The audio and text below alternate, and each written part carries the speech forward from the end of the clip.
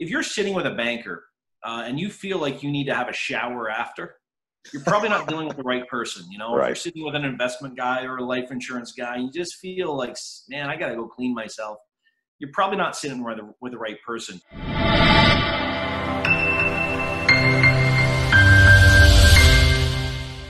I am very happy to bring this gentleman to the podcast, and I think it's really important that we're going to be touching on this topic of finances. Now, he's always talking about making moves, finances, money, stuff like that. He lives it, right? And the type of person that you want to get advice from is the type of person that practices what they preach. Jay Lees, he does that. He's regional vice president of Primerica. He's based right here in Ottawa, and I'm very happy to have you on the show. How you doing this morning? Great, man. How you doing? I'm doing great. All right. Now, I'm just going to jump right into it with you, and I told you that I would. I come from an MLM background, okay? And there is some stigma to MLM. Great products. I mean, I've been doing it for years. Some people look at it as being a scam, whatever, right? Mm-hmm. And I know that when you mention Primerica to some people, maybe they're taken back a little. And as I've gotten to know people through the years in your type of financial background, it's really you guys against the banks. You are specialized in what you do to where banks seem to take on a much more general, broader spectrum. Could you just, number one, let's get through that stigma and give you an opportunity just to say, what is it exactly that you do that's different from the banks? Why is what you do so special to the marketplace? Yeah, well, I think it's very easy. In the late 80s, the banks used to be in wealth management. But as the government began to deregulate banks, they went from wealth management into debt management. So their job, and anyone who's gone to college knows this. You walk into a college day one, there's guys handing out credit cards and a case of beer, and you sign up for your credit card. Then they're going to teach you to manage that credit card till the day you die. And so they're not really giving you advice. And I want to get off on a clear foot. If there's bankers watching this, I think there's great people that work in the bank. They're not the challenge. The challenge is the system is broken. The stigma that sometimes is attached to Primerica is that, can you make real money here? Well, the truth of it is, I always say, I think that you got to learn to make money by helping people. And I feel fortunate because I found one of those few that you can make good money. And if you're smart, you'll recruit. If you're smart, you'll recruit and teach other people to do it. That's just a very simple way. But when we can go out and teach someone how to get, 90% of all the money in Canada is sitting at 1% rate of return or just under 3% rate of return. And people have no idea that there's other stuff out there. 90%, $1.5 trillion is sitting at the bank getting less than 3%. So what we've got to do is we've got to figure out how to learn how to invest, but using terms like when I sit down with families, I use forwards, defenseman, and a goalie. It's something that people can relate to and understand.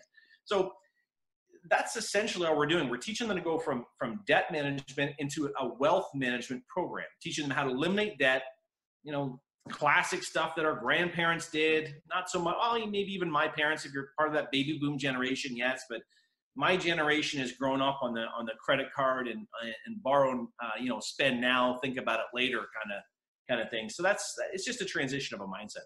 Okay, so what's the number one thing that usually blows people's minds that gets their attention? You must have that one thing where maybe you're having a hard time getting through and you're like, boom, I'm going to drop this. This is going to open their eyes. And that gives you the opportunity to get in there and share the information that you'd like.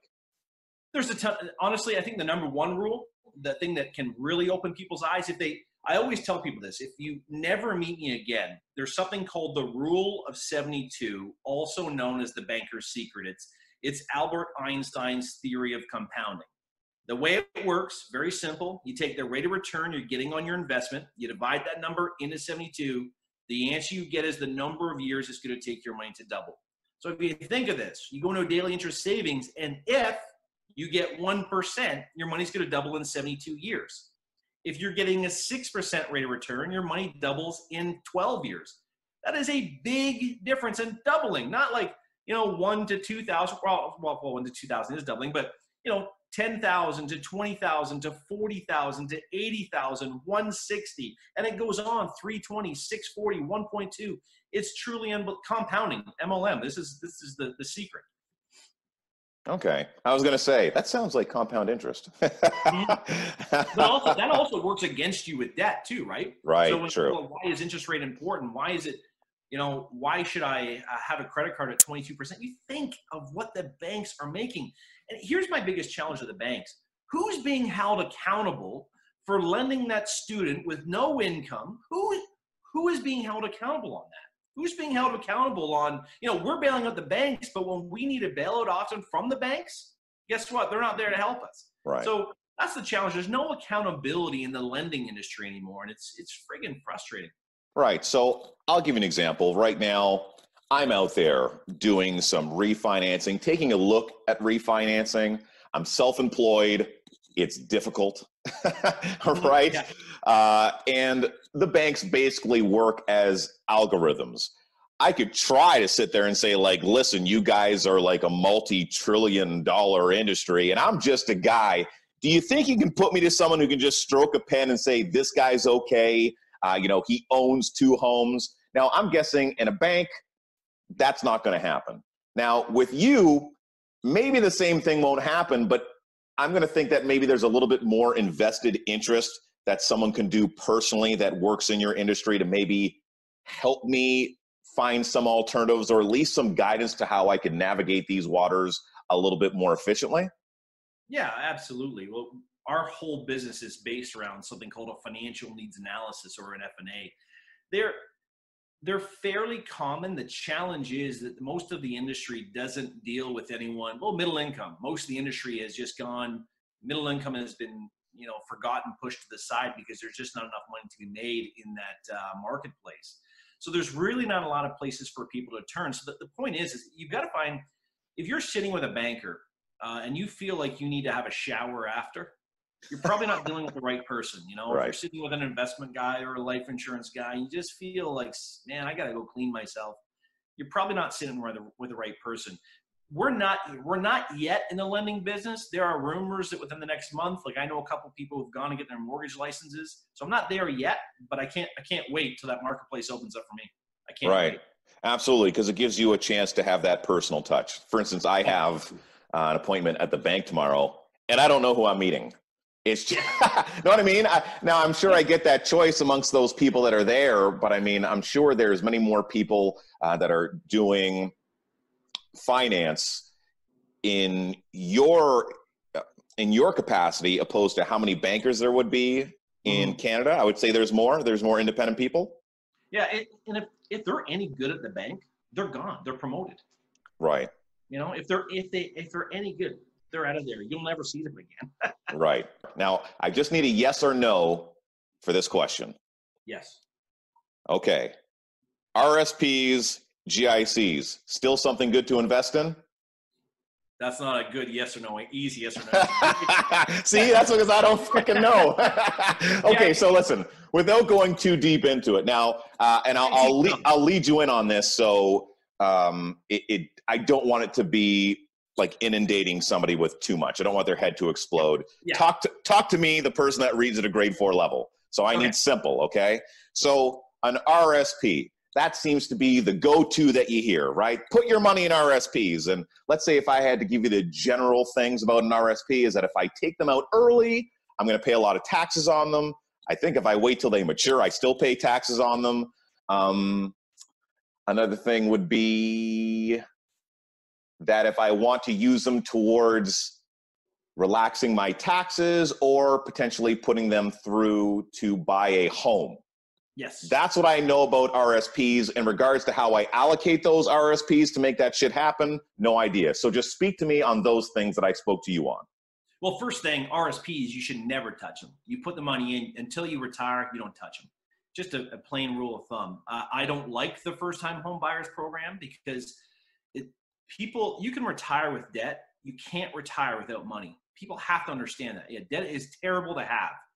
But RSPs are great for us. For wealthy people generally stay away because of the tax at retirement. There's just more tax efficient ways, whether it's capital gains or or dividends or whatever, tax-free savings accounts. RSPs, the simple rule of thumb. Now, I've been lucky. I've had a coach, Brian, he treats me like one of his kids. And it's always been, you don't touch your RSPs. He's very vocal about that to me and his kids. Your RSPs are only for one thing, and that's retirement. And the idea behind it is you get a big tax refund now, but when you retire, you'll have a little bit less money. So you'll pay less taxes when you pull it out of retirement. That's the principle behind it.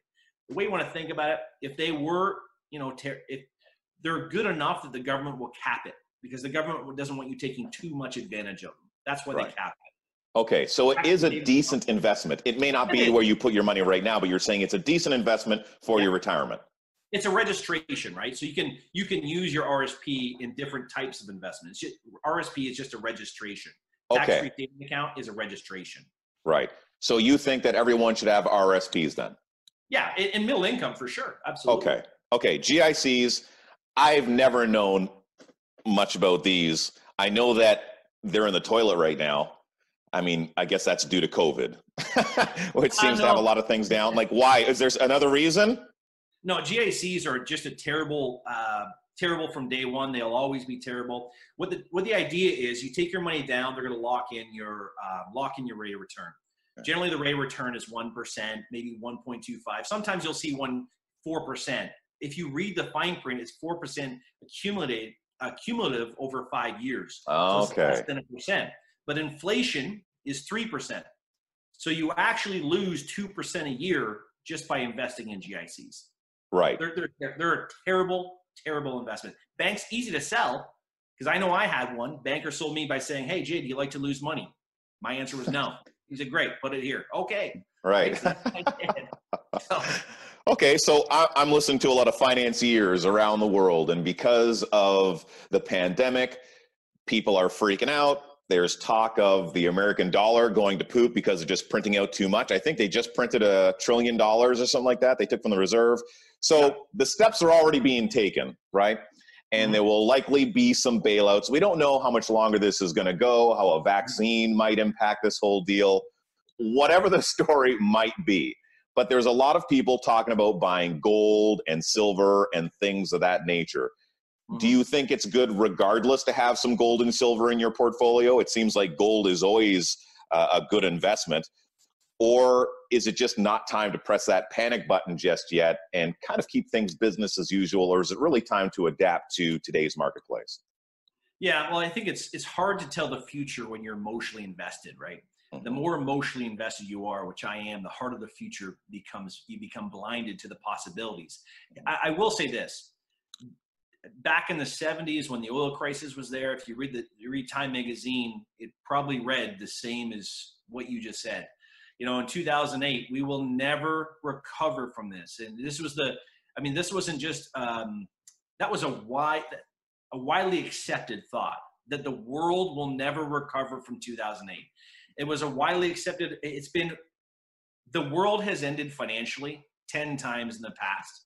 And the world has always recovered. So if we keep that in mind and we just play it to ear, this is why making sure that if you do have investment accounts, you're positioned for security, not growth. Don't be greedy right now. Just be focused on security in your portfolios. And that's the main thing, by bond funds and things like that. Making sure you're diversified. I can go in, again, that's not really a simple question. We get, right. I guess can we get go into it. Bond funds. What's a bond fund? Well, bond fund is essentially, when I always ask people, do you know what a bond is? People say things, I know what a bond is. I say, can you explain it? They say, I have no idea what a bond is. And we know it because we watch CTV and we see bonds are up, bonds are down. Bonds act the opposite of interest rates. Interest rates are going down, bonds are going up. Interest rates are going up, bonds are going down. Essentially, what a bond is you're walking down to the government and you're saying, hey, I'm gonna lend you $100. Government says, hey, thank you so much. Come back next year. We'll give you $103. So a bond is essentially borrowing debt. So bonds, if you get a Greece bond, or a couple of years ago, Greece bonds were paying like 22% interest. Ontario had a situation a couple of years ago where their risk bond, the Ontario bonds started paying 6-7%. So the more bond pays, the more risky it is. But the truth of it is, bonds, like especially Canadian savings bonds, they're safe. the government is not going to default on their loans right yet. Anyways, so for the foreseeable future, bond funds are good to have. They're going to pay 3 to 4%. They're a good portion. A good rule of thumb, Warren Buffett said, if you are 50 years old, 50% of your portfolio should be in bonds. So it's just a good rule of thumb to have, or if you're 40%. And these bonds that you're talking about right now, are these bonds that you're able to liquidate quickly? They're not locked into anything? You can sell whenever? Yeah, most bond mutual funds, like a mutual fund portfolio that has, a bond fund, like a total return bond fund would be, you can sell it at any time you want. Okay, because if I want to have like a big party and a pile of cocaine on my peninsula right there. You can have that. Okay, thank God. Okay, go bonds, go bonds. Okay, so for the person that has money sitting underneath their mattress, how dumb is that? Or is it not that dumb? Well, okay, here's a perfect story. In 2016, there was a presidential race, right, between a businessman and a career politician. And everyone said if that businessman wins, the world is going to end financially. So what a lot of people did was they took their money out of the market. When they did that, the Dow was sitting at about 17,000. Even with what's going on today, the Dow, I think yesterday was at 25,000. So all those people who thought that, who emotionally got tied to that, lost a lot of money. And so it's important to make sure that you're invested in the markets. However, like I said before, you've got to make sure that you have downside protection, that you're well diversified, and that you understand, because that's another area. I know that Primerica has done a very good job that when we sit down with investment people, most of the agents I know do extensive education programs, teaching people so they can actually understand what they're doing. And I don't think it's very different across Primerica, but most agents do that. Okay. Now, for the person that wants to play the market on their own, and I don't know, I kind of see the market very much like a casino. Mm-hmm. And people seem to want to break the casino. They go there to make their money, but there's a reason why the casino looks like a casino. It's because most people lose. Yeah. And I believe that investing, and I think this comes through media and movies, like a lot of Hollywood, where everyone's looking for that big investment to where Bitcoin. They're always waiting for a Bitcoin where, if I buy this thing at $100, that's going to shoot up to be $20,000. That might one day go to be $200,000. Let's just squash this right now if we can. What is the likelihood of ever coming across an investment like that, like a Bitcoin, that will pay you that type of cash? Well, this is the way you want to think about it. If you put all your eggs in one basket, right? This is the thing that we've been told. One of two things can happen. You put all your money there, and all of a sudden that thing skyrockets, you'll make a killing. But if for some reason it doesn't, you'll get killed. So if you don't know how the markets work, one good strategy, actually Kevin Hart, I just saw him talking about this, that he's taken this strategy on, is that what do you use around your household? There's a guy here in Ottawa called, I can't remember his name, he's the youngest millionaire in Canada, age 30. All he did was he looked in his bathroom. When he'd go over to his friends, he'd open up their medicine cabinet. What kind of toothpaste they use? Well, they use Colgate or they use Crest. So he would just buy Colgate and Crest. And what he does is takes a dividend strategy. So companies like that, their stock price might stay the same forever, like Loblaws. Loblaws never has missed a dividend. But if you invest in Loblaw, you're going to start getting dividend checks. If you have that dividend check reinvested, your value of your investment will go up. So that's called a dividend position. So they just take a dividend position, not focused on growth companies. They just want companies that you use. What kind of detergent do you use? What kind of toilet paper do you use? You're straight out of toilet paper, that kind of stuff, right? Booyah! GallantMedia.ca. What kind of media do you use? I love you. What do you use? Gallant Media. Right? So one of those. I can give you a heart. Go ahead. Thank you. They use products that we use every day. It's the simplest strategy. And you think, because you have now insider trading, you understand what people are using. So you do that little bit of research and you can actually get involved in the stock market. But just be careful. There's nothing wrong with getting a little advice as well. Okay, so what about this looking for businesses that are tanking that might come back? So right now, the things that I've been looking at are the banks, right? The banks are down. TD, RBC, stuff like that, down about 0.25%, whatever. And then I'm looking at some of the flight networks, I guess I'm going to call them flight companies, airports, airlines. Yeah, got it. Nailed it. 4 tries. And a lot of them are down. Like American Airlines is down to $9 a share, where usually it's 40, things of that nature.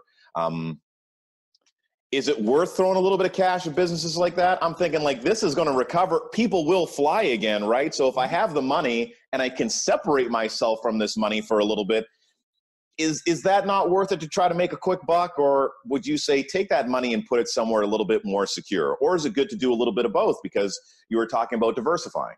Yeah, I think it's important. A man smarter than me once said, invest in what you know. You know, for me, I know mutual funds. I don't know stock. I have a little bit of stock. I do invest in Primerica. Not that that's a, you know, I'm not telling people to buy that or anything, but I know Primerica, so I invest in that. Right. But I stick with mutual funds. And what I would say to people is if you're going to educate yourself in one area, really focus on your education. If that's what you're going to do, that's called a growth stance. So you want to take a growth position in your stock, then research that. But there's a lot of people say to get in the stock market and be invested, you need $50,000 to $100,000 to be properly diversified in a stock market. So to be honest with you, I've always stuck with mutual funds because there's people I go meet mutual fund fund managers, and they're smarter than me. I'll let them do that kind of crap. Right. Absolutely. Yeah. Know your strengths. I do that with my mentoring course. Everybody's upline. I don't talk about things I don't know. I talk about the things that I know very, very well. And that makes you an effective teacher. Now, you mentioned education, and I think education is so important that a lot of people do things, they might do them wrong, and then they often blame other people, even if they were taken down that path, and they walk down that path blindly. And in reality, they trust, and that's a good thing. And the person that they put their trust in should have probably known what they were doing anyways. But there was also another way to stop that. You could have stopped that from happening. And that would have been by being educated yourself.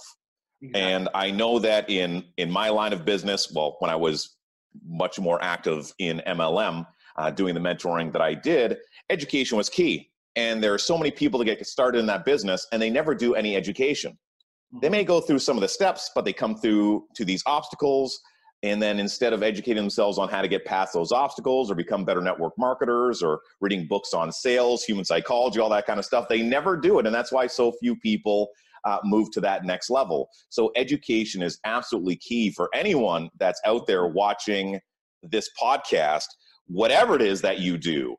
Know it a little bit better, be a little bit better than the next person, and be that person that says, a smarter person told me, but at the same time, being smart enough to do the work yourself to make sure that you're not getting taken down those paths that you don't want to go. It must be much easier when you run into someone that's asking you, hey, can you help me with A, B, C, or D? And they have some understanding of exactly what it is that they're wanting to achieve. Yes? Absolutely. Or do you find it better for someone just to be in there blindly and you have to kind of teach them? No, it depends on who taught them, right? So sometimes there's misconceptions on how money works. I think insurance is big in that area where people just, this is what their parents did. This is what their dad told them, their mom told them. And the truth of it is that the math on it, I'm lucky because I'm in an industry where we're doing with math. Math is a science and science is fact. So it's easy to show someone logically the numbers and they can make up their mind for their own. But sometimes we go down a path where they just get ignorant. No, this is what my dad told me. And look, my dad's my hero. And so it's hard to sometimes forget about that and say, okay, well, what do the experts say? What does every book in the industry say? That kind of stuff. So it can be challenging sometimes. Okay. What do you dislike the most about your industry? There is, well, you know what, honestly, to be perfectly honest, it's the misleading in our industry across the board. There's a lot of lawsuits going on right now. And I think the investment industry itself is under attack from the regulators with good reason. There's churning going on, which is investment advisors having people sign blank forms. It's shady stuff, man. Because the challenge is that they put quotas on them, and companies keep cutting back their pay, and they get desperate and they make moves. I've seen situations where we had a client who had originally started off with $300,000 and he thought he had that. And when we went to the transfer of all these different accounts, there was only $70,000 left because he kept transferring the money because he had cancer. This agent had cancer, didn't tell the client, and kept transferring the money from company to company to company to recycle his commissions. And I'll tell you, this guy's like 55 years old. Thought he had 300,000 or whatever it was, and now he's down to like 70 grand. Right. I mean, it's some bad stuff out there. Yeah. All the more reason to do your research, right? And find the person that you want to do some business with. Never sign a blank form. Ever sign a blank form. Ever. Read that crap. Okay. And what do you love the most about your industry? I love. Here we go. Honestly, I love showing people that it is actually possible to get debt free. Even if I didn't get paid, it would still be worth it. There's something about, I love putting the plan together. When I sit down, I ask them a ton of questions. They give me all their stuff. It's like a giant jigsaw puzzle. If I could do that all day, every day, and I never had to see another person again, I just got to piece all the puzzle together. It's my favorite thing in the world to how can we play, this section off this section, where because we're licensed, we have the advantage, we're licensed in all different industries, we can actually play them off of each other. So that's my favorite part. Putting the puzzle together, doing the best for the family. That's without a question my favorite part. And why is that? Like, how did you grow up to where that's fun for you? Like, there must be something about you and your everyday regular life that makes that a fun and challenging thing. Do you know what that might be? Like, do you like doing puzzles? Like, are you a puzzle guy? Not really, no, but okay. You know what, my personality, so I'm extroverted blue, extroverted orange. I don't know if you ever did that. Yep. Kind of shocking. But my second personality is blue, and I'm introverted blue. So I don't like to talk about it, but I love the feeling of knowing that I can truly help somebody. Mm-hmm. So that's where that part of me comes in. The competition side to see, can I get them out of debt a year sooner? But I love the blue side of me. I care deeply what other people think, which is, this is not a good business to be in, or industry to be in if you don't have a thick skin. And, it does hurt me, but at the same point in time, it's probably my biggest weakness, but my greatest asset, I'd say. Right. Wear my heart on my sleeve. So, yeah, you do. And I think that's great. And I said right off the top, and I've seen you a couple of times, if I were to take screenshots just throughout this whole podcast, you're like, oh, and then you're like, yeah. And like, it's like, it's the best. So who is the man, Jay? What are you doing when you're not helping people get out of debt? Well, I've got a family. My kids are important. I've got a 17-year-old going on 35, where she just knows more than everybody. Right. So, teaching her how to drive right now and helping her, get a grasp on life. I think as parents, we have one job, and that's to make sure that we send a kid out in the world that other people like, and want to have around, right? So that's my main job. And so, I'm trying to teach her that, part my lack of wisdom on her. But then I've got a 14-year-old who's autistic, and she knows cars. She's very good with that stuff. So we created a YouTube channel called Passenger Seat Review that we have a lot of fun. My thing is cars. I love cars. I was, didn't grow up playing hockey. I grew up, racing cars and boxing. And so I was always in kind of single seat sports or one-on-one sports. So, cars are my thing. That's fun. And then I do a lot of research, and I don't know why. I don't know if it's age. I don't know if you're like this. It's the acquisition of knowledge. So I rarely watch TV, read a lot, do that kind of stuff. And I don't know why I love that kind of stuff. Yeah, and master your craft. So let's talk about JC, if you don't mind me using the name. I just did. Sure. And I'm not going to do the editing.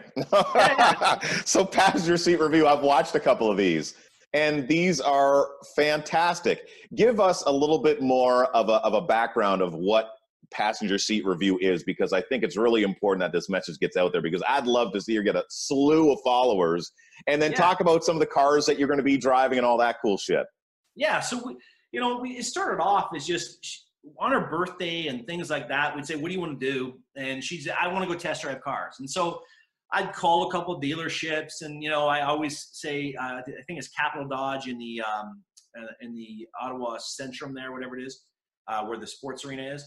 They brought a Dodge truck out. They wrapped it up, put a big bow on it. They gave her a hat, they let her sit on my lap while she drove the truck around the thing. And she got mad when okay, enough. We've test driven 10 cars today. And she talked about it the whole way home. And I was like, frig, if I just had a camera here, man, I think people would want to see what her opinion is. Because of her autism, I remember we were going down the 417 once, and I heard I could tell it was a V12, whether Ferrari or Lamborghini. I said, man, there's a Ferrari. She goes, no, that's a Lamborghini. And I said, no, that's a Ferrari. She goes, no, that's a Lamborghini. And the Lamborghini came ripping up and passed us. And I was like, holy mackerel. Like, she knows her stuff. Okay. So I just said, hey, let's call Chevy. And they gave us a Corvette for the day. So that's where it started. And it was great. We went out and we filmed for a couple hours.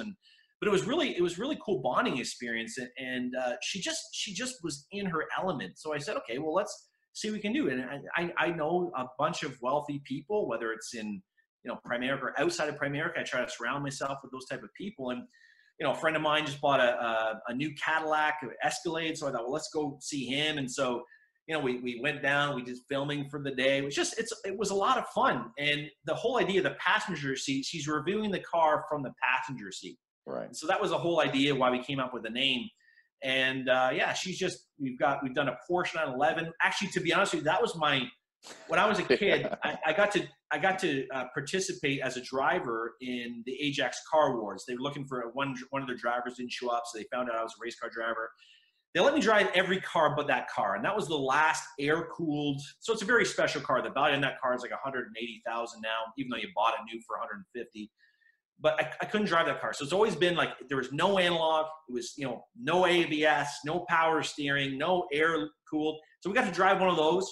Nice. It was a blast. It was a dream come true for me.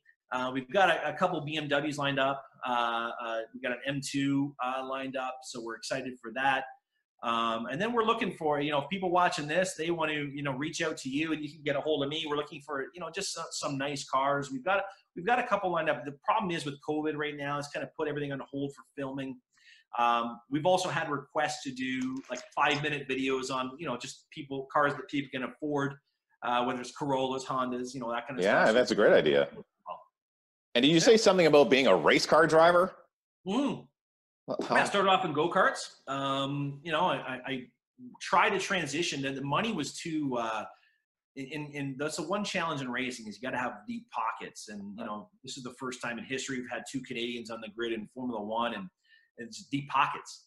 Right. And there's talent there, don't get me wrong, but you need to have deep pockets. And this one thing I remember, I was working 40 to 60 hours a week while I was going to high school just to keep my dream alive.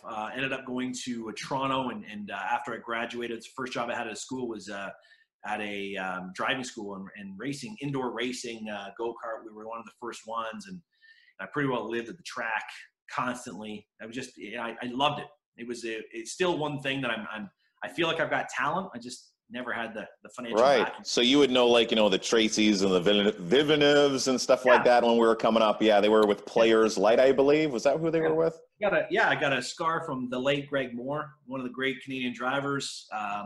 He crashed me. It was awesome. Oh, okay. I thought you were going to say, like, you crashed, you pulled him out of the vehicle, and you punched him like you see a lot. You see that a lot right now in racing. Yeah, I got to race against Jacques Villeneuve in Quebec, and it was a blast. Oh, that is so sick. Yeah, I was watching a documentary on Netflix, and it was about the first African-American Formula, something like that? He wasn't Formula One. He was IndyCar. IndyCar, that's right. He was one of my favorite drivers growing up because I didn't really like him in IndyCar. I liked him in Trans Am.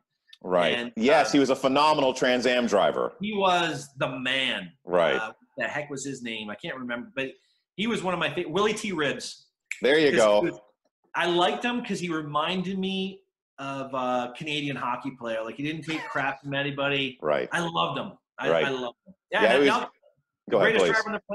The greatest driver on the planet right now is African American. Lewis Hamilton. Hamilton's still on top, and that is Formula One, right? Yeah, he is the best on the planet, and people can argue and dispute that, but man, he is something special. He is something special. You're something special, Jay. So are you, my friend. Let's go. Cheers. Cheers to Jays. Well, yes. You know what? I think we covered everything that I wanted to cover and more. This was so thorough, and I'm excited for people to take the gems that you have given them and put them into practice. Of course, if you have any questions whatsoever, Jay is here to help you out.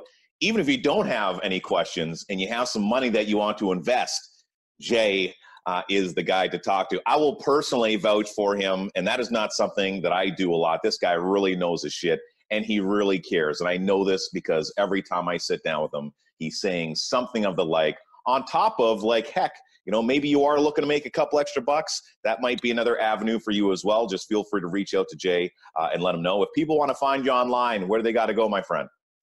To be honest, I'm not have an online we're not allowed to in our industry, believe it or not. Oh. Especially not in Primerica. They shy up on it. Okay, some dark alley, you'll find Jay selling sausages, and then he'll slip you a package. I do have a website. It's just primerica.com/jlees. Okay. So that's a website. And actually, to be honest, there's a lot of good little quick presentations, just 10-minute presentations on debt stacking, how to get out of debt without using any more money out of your pocket, which is from the Dave Ramsey rules. And yeah, so it's good stuff. Okay, well, thank you very much, Jay. Again, just an absolute pleasure to have you on the podcast. I'm looking forward to seeing you on my balcony in the not too distant future, or I'll be hanging out on your acreage or whatever that is, and maybe drive around some go-karts. I just want to let you know that you can find the podcast on Facebook, the Launchpad Podcast with J-Man. J-Man is alive. That would be my Instagram and my personal Facebook, and on YouTube at youtube.com/J-Man is alive.